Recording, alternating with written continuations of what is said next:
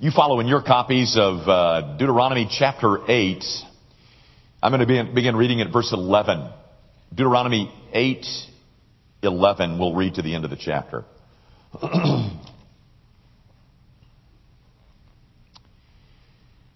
Take care lest you forget the Lord your God by not keeping His commandments and His rules and His statutes which I command you today.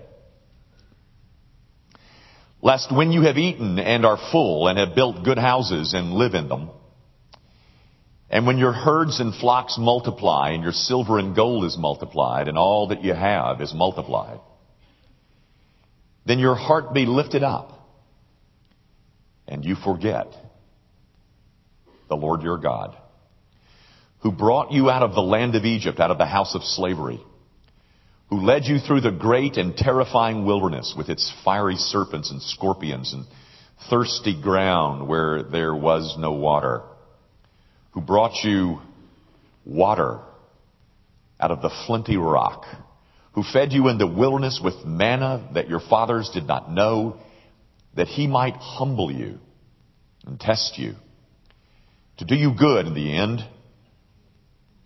Beware, lest you say in your heart, my power and the might of my hand have gotten me this wealth.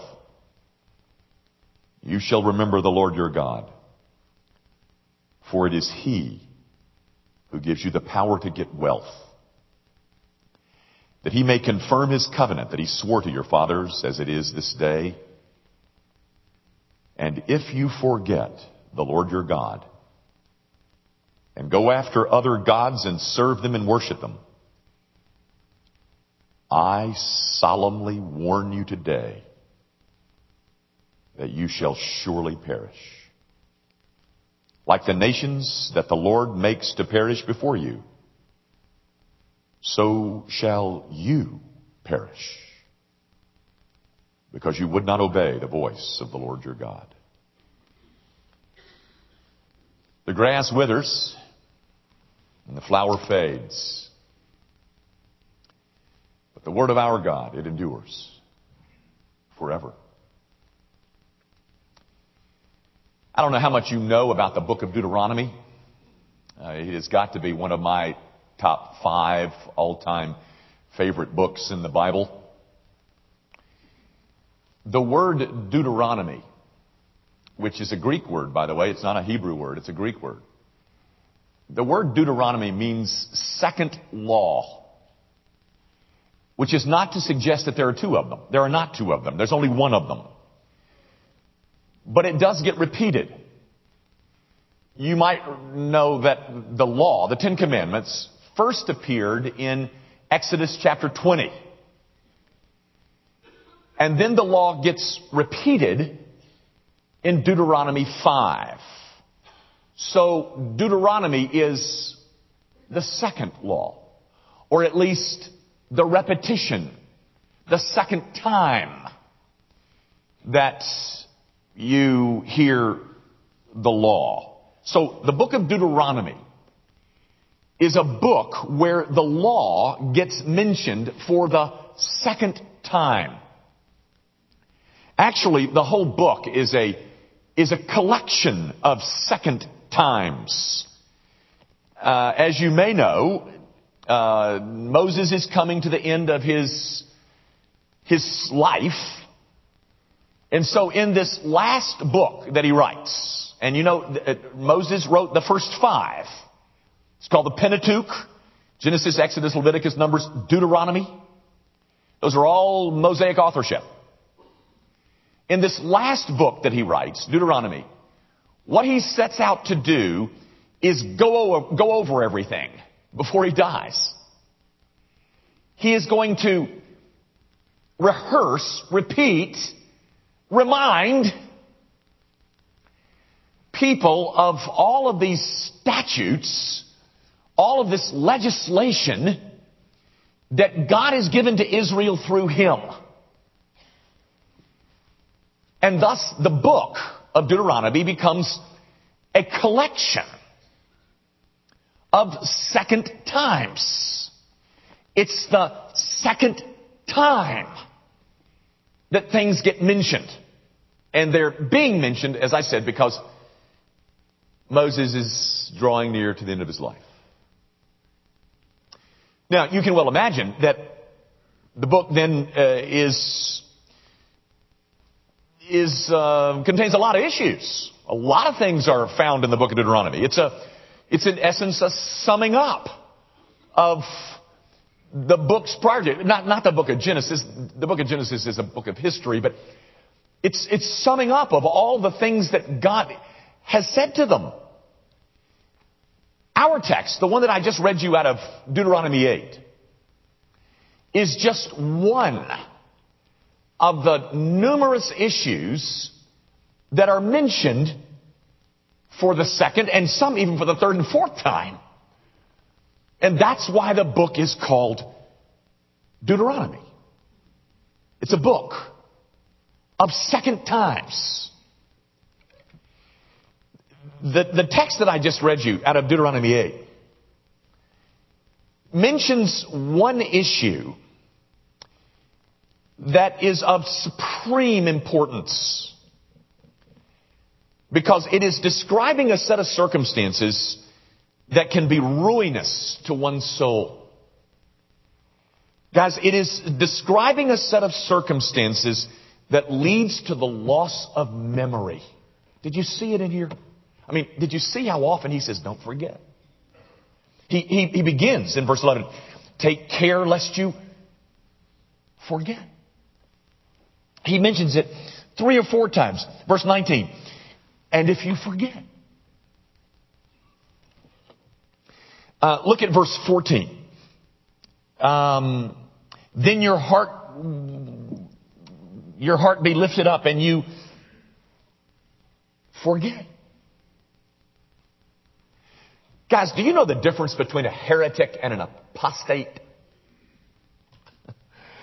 Who cares? But a heretic is someone that has never, ever been in possession of the truth. An apostate is someone who once had the truth, but forgot it. Israel was never a heretic. But Israel was apostate. And perhaps you've heard that. That is, you've heard Israel called an apostate nation. She's an apostate. Because she forgot. Now, what possible set of circumstances could lead a group of people to forget God? And not just any people. I mean, this is a group of people who had been extracted from cruel Egyptian bondage by some very horrifying but very effective interventions by God. You remember them? There were 10 of them. They're mentioned in the book of Exodus. All those plagues. And as a result of those interventions, Israel had been forcibly extracted out of Egyptian bondage and set free. Now, what possible set of circumstances could make a people for whom God had done so much forget Him? But I want you to read it for yourself. Look with me again at verses 12 and 13. Let me read them for you. Lest when you have eaten and are full, and have built good houses and live in them, and when your herds and flocks multiply, and your silver and gold is multiplied, and all that you have is multiplied, then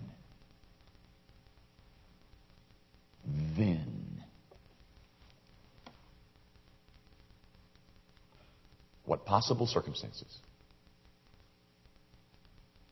could make a people forget. In a word,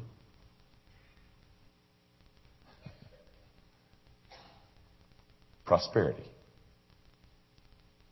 wealth, silver, gold, good houses, multiplied possessions. Ladies and gentlemen, very few things are as hard on the soul as prosperity. You know anybody like that? Oh, I do. I bet you do too. And what we ought to do, if we know anybody with that kind of prosperity, we need to tell them. We need to tell them that they're in great danger.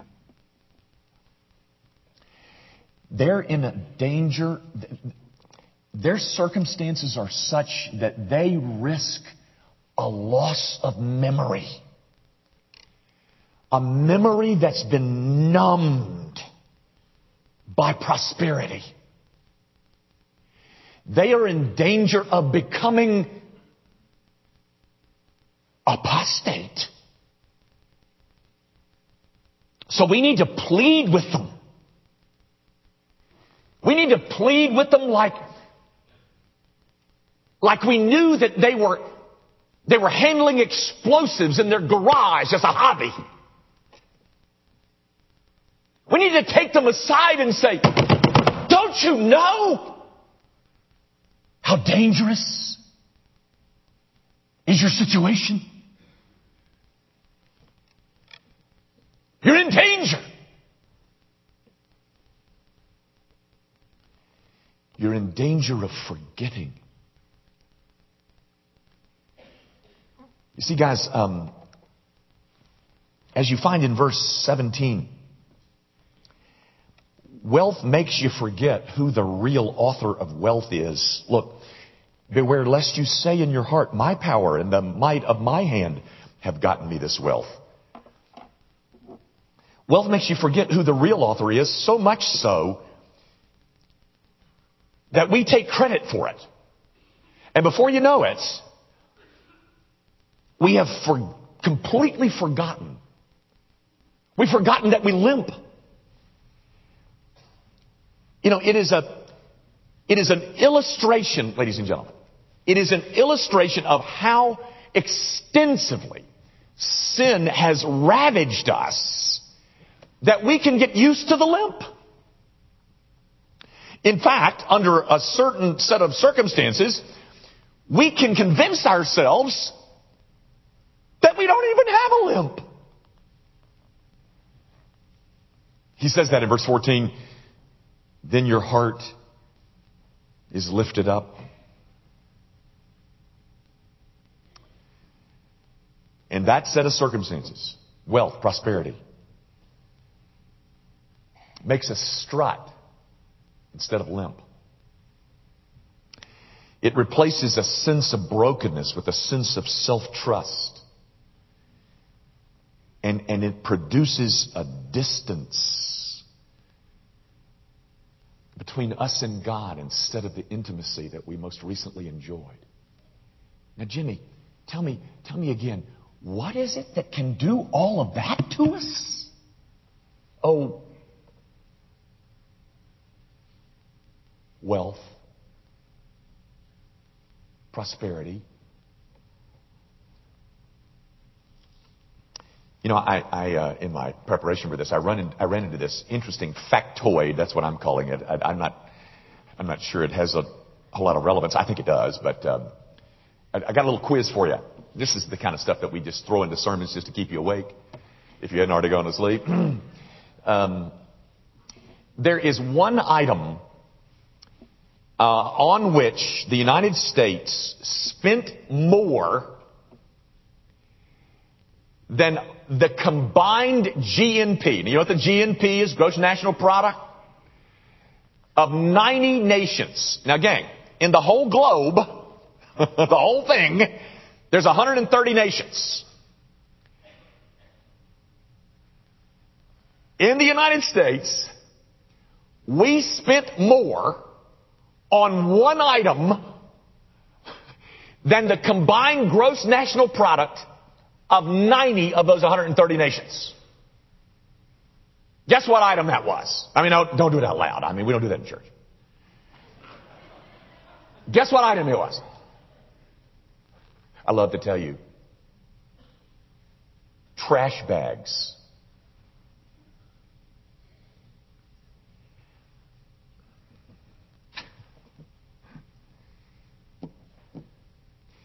You know, I wonder how much we spend, our congregation, I wonder how much we spend on additional storage space. You know, it's hard to remember that you got a limp when you've run out of storage space for all your stuff. So guys, what is a sensitive soul to do? What are we to do in the hope of avoiding this kind of memory lapse? And there's so many of you out there, you who really want to chase after the Lord Jesus and honor Him with your life and avoid this. What are we to do? What is a sensitive soul to do about this? Well, I think you already know. Interestingly enough, most of the things we know we ought to do involve giving. And the reason for that, I think, and I guess we're never more like God than when we're giving. But the reason that giving is so important to the maintenance of our souls is, number one, it requires faith. Number two, it drains us at least of a little bit of our concentration on self. And then, number three, it reduces the amount of materialism that we can hoard. Now, anything that can do all of that for us, we ought to revere it. Gang, we can all stop talking about the paucity of our own souls, and we can do something about it if you'd like to. Well, how's that, Jimmy?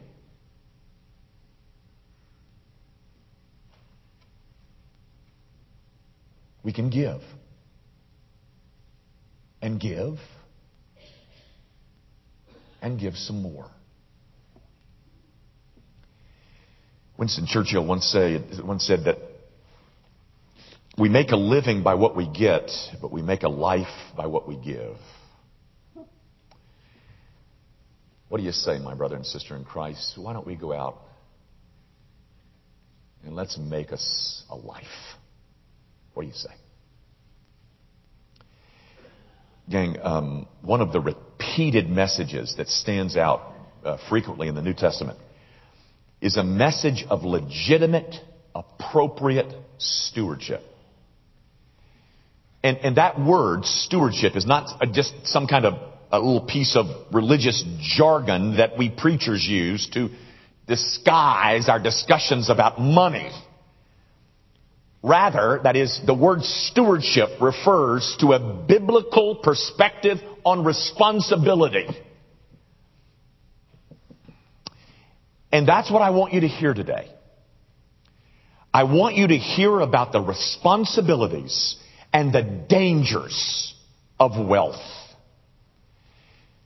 Folks, in many ways, the life of the wealthy is made so much more complicated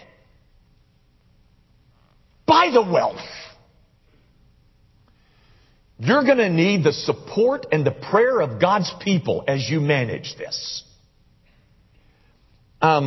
Richard Foster, many of you know that name. Richard Foster has written a couple books on the disciplines of the Christian life. He wrote a book years ago called Rich Christians in an Age of Hunger.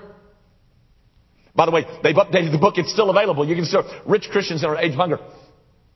And he described wealthy Christians this way. I just thought the sentence was great. He says, rich Christians are living close to hell for the sake of heaven.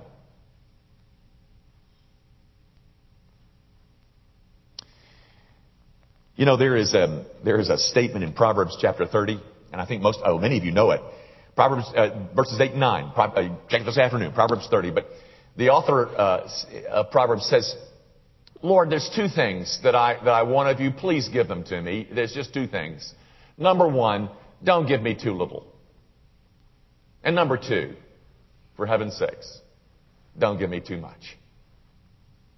Now, I bet you we know how to pray that first half.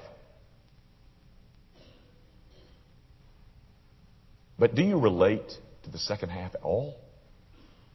Is there any kind of interface? Does that ring a bell at all? Why would the author of the Proverbs say, I'm scared to death of too much? And we've never had that even cross our minds. I'm scared to death of having too much. And I don't want too much. Because I know what it can do to my soul. I know we prayed about God meeting our financial needs, but have we ever prayed? We ever thought about it? Oh God, please, not me. No, please, I don't want that much. Don't do that to me. Okay, guys, so what are we to do? What's a sensitive soul to do?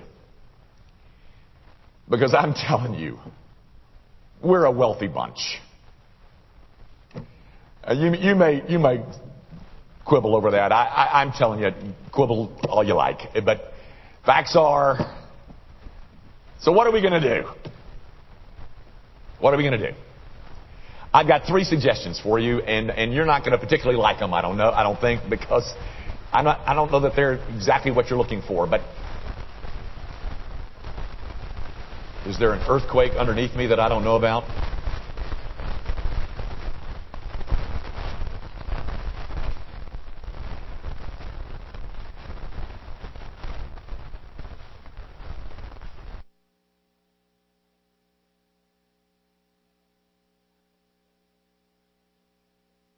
I believe that so many of you are sensitive souls.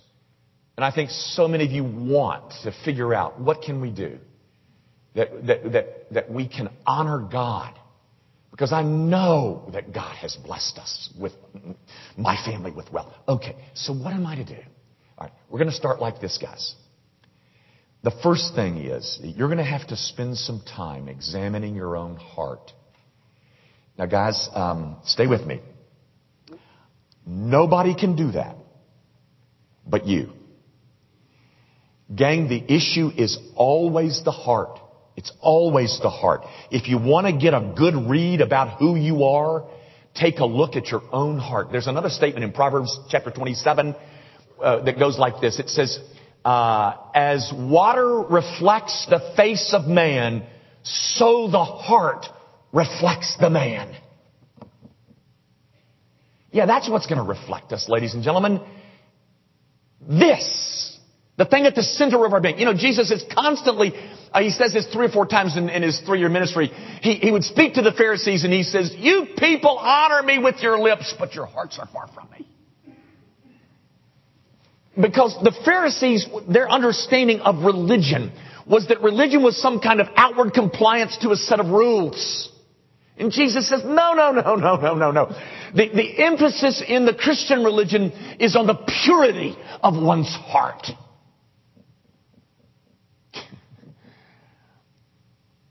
I found this article concerning the FDA. You know what the FDA is? The FDA is the Food and Drug Administration. And the Food and Drug Administration is charged with the responsibility of mentoring, of protecting and monitoring the food supply, the things that we consume. And in that article, it included the standards of purity for several of the things that we eat. There was a long list, but I'm just going to mention 4 of them. Apple butter. I like apple butter. You don't eat much, but I like apple butter. And And the FDA standards for apple butter are these.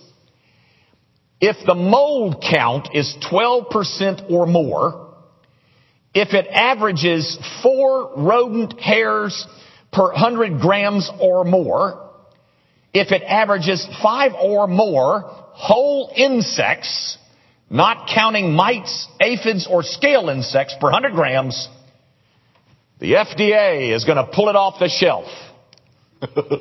Otherwise, it goes right on your English muffin. But we don't need much of that. But how about coffee beans? Coffee beans. You devotees of Starbucks, you thought your only worry was caffeine? Better close your ears. Coffee beans will get withdrawn from the market if an average of 10% or more are insect infected, or if there is one live insect in each of 2 or more immediate containers. That means that when you're shopping at Schnucks and you come to the coffee aisle and there's 2 containers up there and they both have insects, they're going to pull them. But if only one has an insect, let's just hope you don't get that one. And then mushrooms. Love mushrooms. I bought 3 packages of mushrooms Thursday. Mushrooms, I don't know that I'll eat a mushroom again. Mushrooms can't be sold if there is an average of 20 or more maggots of any size per 15 grams of dried mushrooms.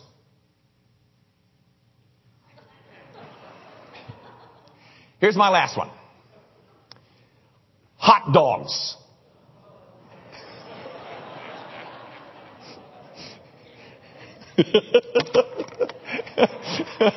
You don't even want to know. Just forget it. Just eat your blasted hot dog. Guys, our problem is not maggots. It's not insects or aphids. Our problem is a divided heart. We have a life that's marked by ambivalence, and we're pushed and pulled by so many false gods.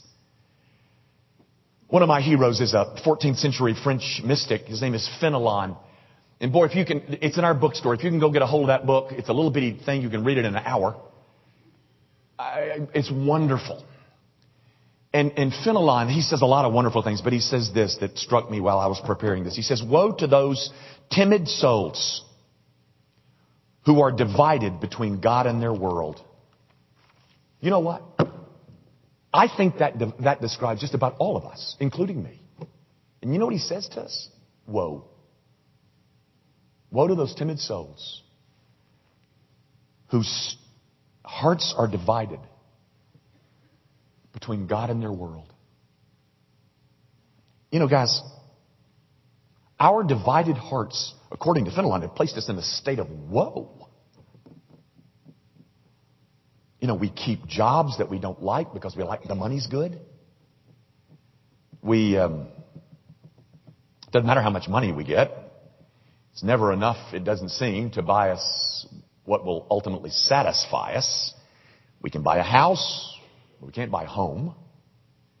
We can buy influence, but we can't buy friends. We can buy insurance, but we can't buy security. We can buy a lot of things, ladies and gentlemen, but nothing do we seem to cherish for very long. There's this wonderful story. It's found in Luke 12. You can check it this afternoon. But Jesus is moving through a town with a crowd around him, which he pretty much always did. But he's moving through a town, and somebody in the crowd yells out at Jesus and says, "Hey, Jesus, could you help me get more of my family inheritance?" And Jesus refuses to get involved because he knows that's a lose-lose. He's not about to weigh into that thing. But as a result of that questioner, he tells a parable.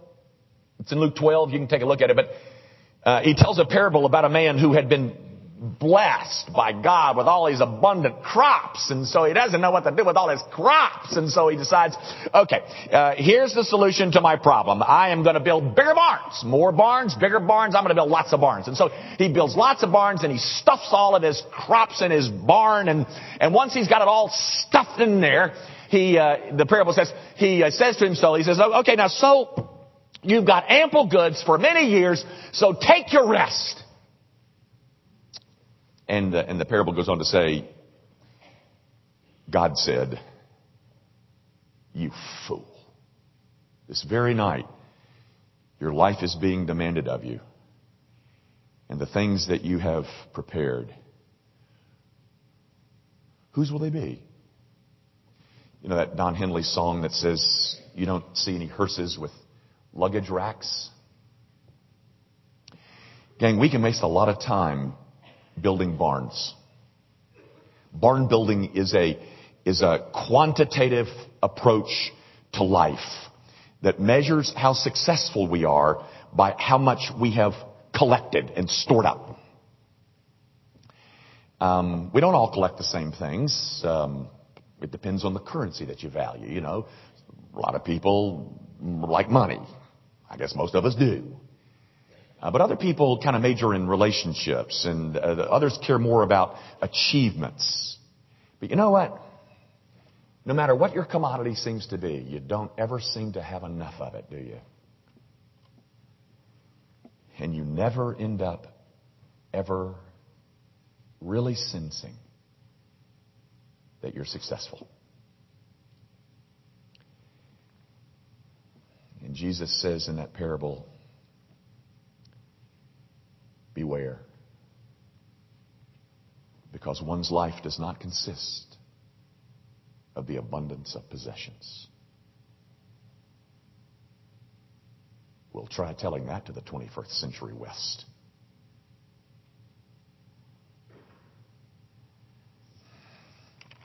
Guys, if you're sitting out there in those pews wondering, well, is it 10% of net or 10% of gross? Then you're asking all the wrong questions. Guys, the point is not about satisfying some standard so that we can get myself off the hook. You want to ask a question, ask this one. How about asking not how much do I give, but how much do I get to keep? But guys, I'm saying all this to tell you that we've got to begin with an examination of our own hearts. So that you've got to open up that private vault of your own heart. And this may be painful. And let me suggest some questions you might want to ponder over between you and the Lord.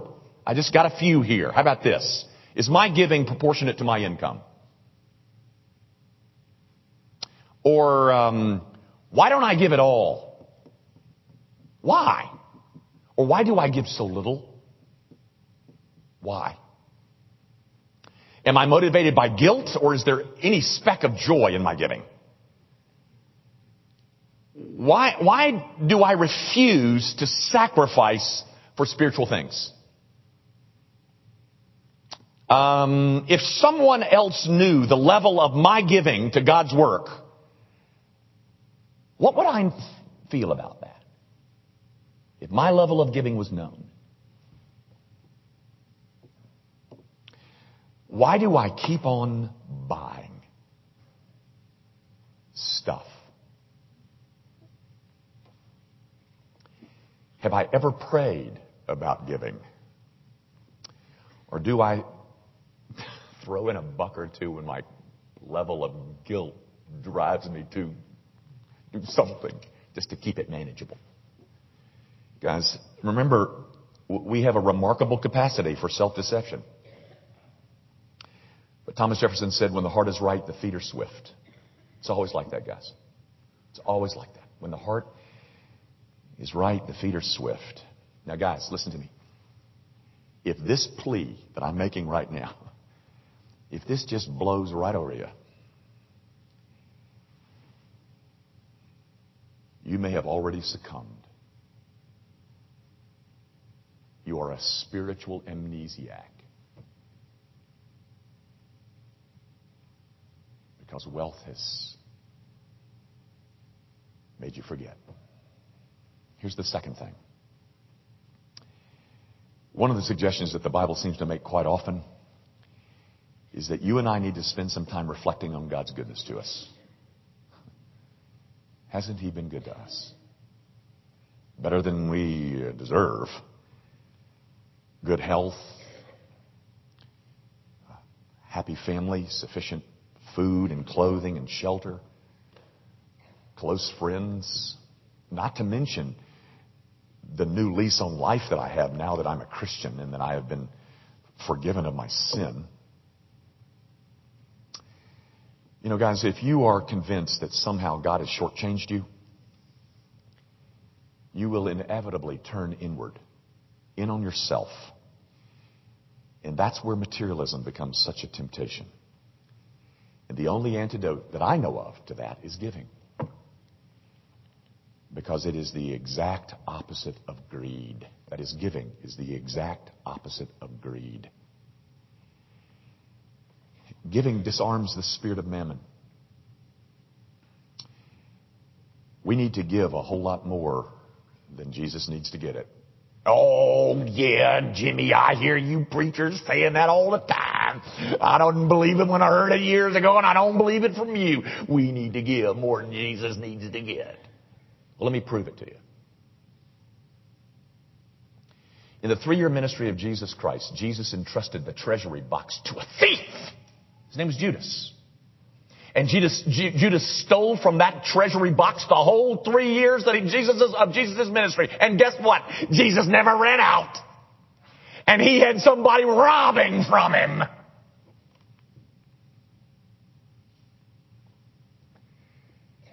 You know what? Jesus still has people robbing from him.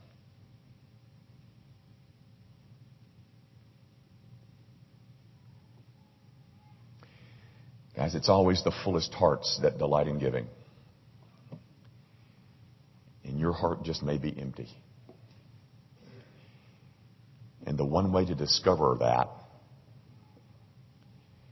is by examining your habits of giving.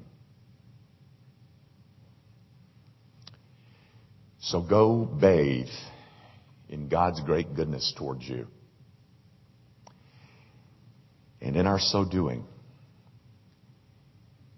we get to taste all over again those things that we learned in Sunday school and brought into our adulthood and haven't thought about for 30 seconds in the last 6 months. Go reflect on God's great goodness to us. See what happens. Here's my third thing, and I'm done. Start now. Don't wait till next week. Start now. Start now with the examination. Start now with the reflecting on God's goodness, and start now with the giving. Start now. Start right now. You know, some of you were hoping that I'd give you the rules. Oh, I guess there are some rules. But what I've given you is a challenge to go get with God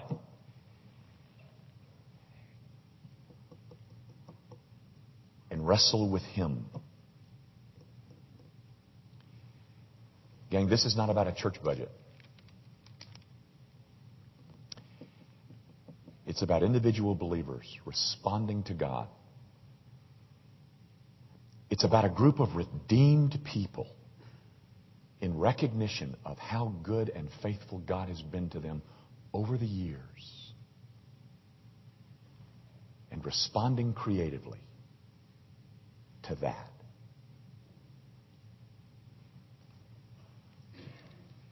Don't miss this chance to do that. Our Father, I do ask that you would allow us and enable us to ask the hard questions of our own souls, that you will enable us, oh God, to peer into our real motives and find out indeed what's going on in our souls, and use this little instrument to allow us to get real with you. Our great need, oh God, is a restored intimacy with you. And then the feet get real swift. Father, forgive us. Forgive us that we have dishonored you. And we want to change that right now. So, Father, so work in the lives and hearts of your people that never again will we ever be close to a case of spiritual amnesia. Do that, oh God, before our hearts grow cold. We ask it, of course, in Jesus' name.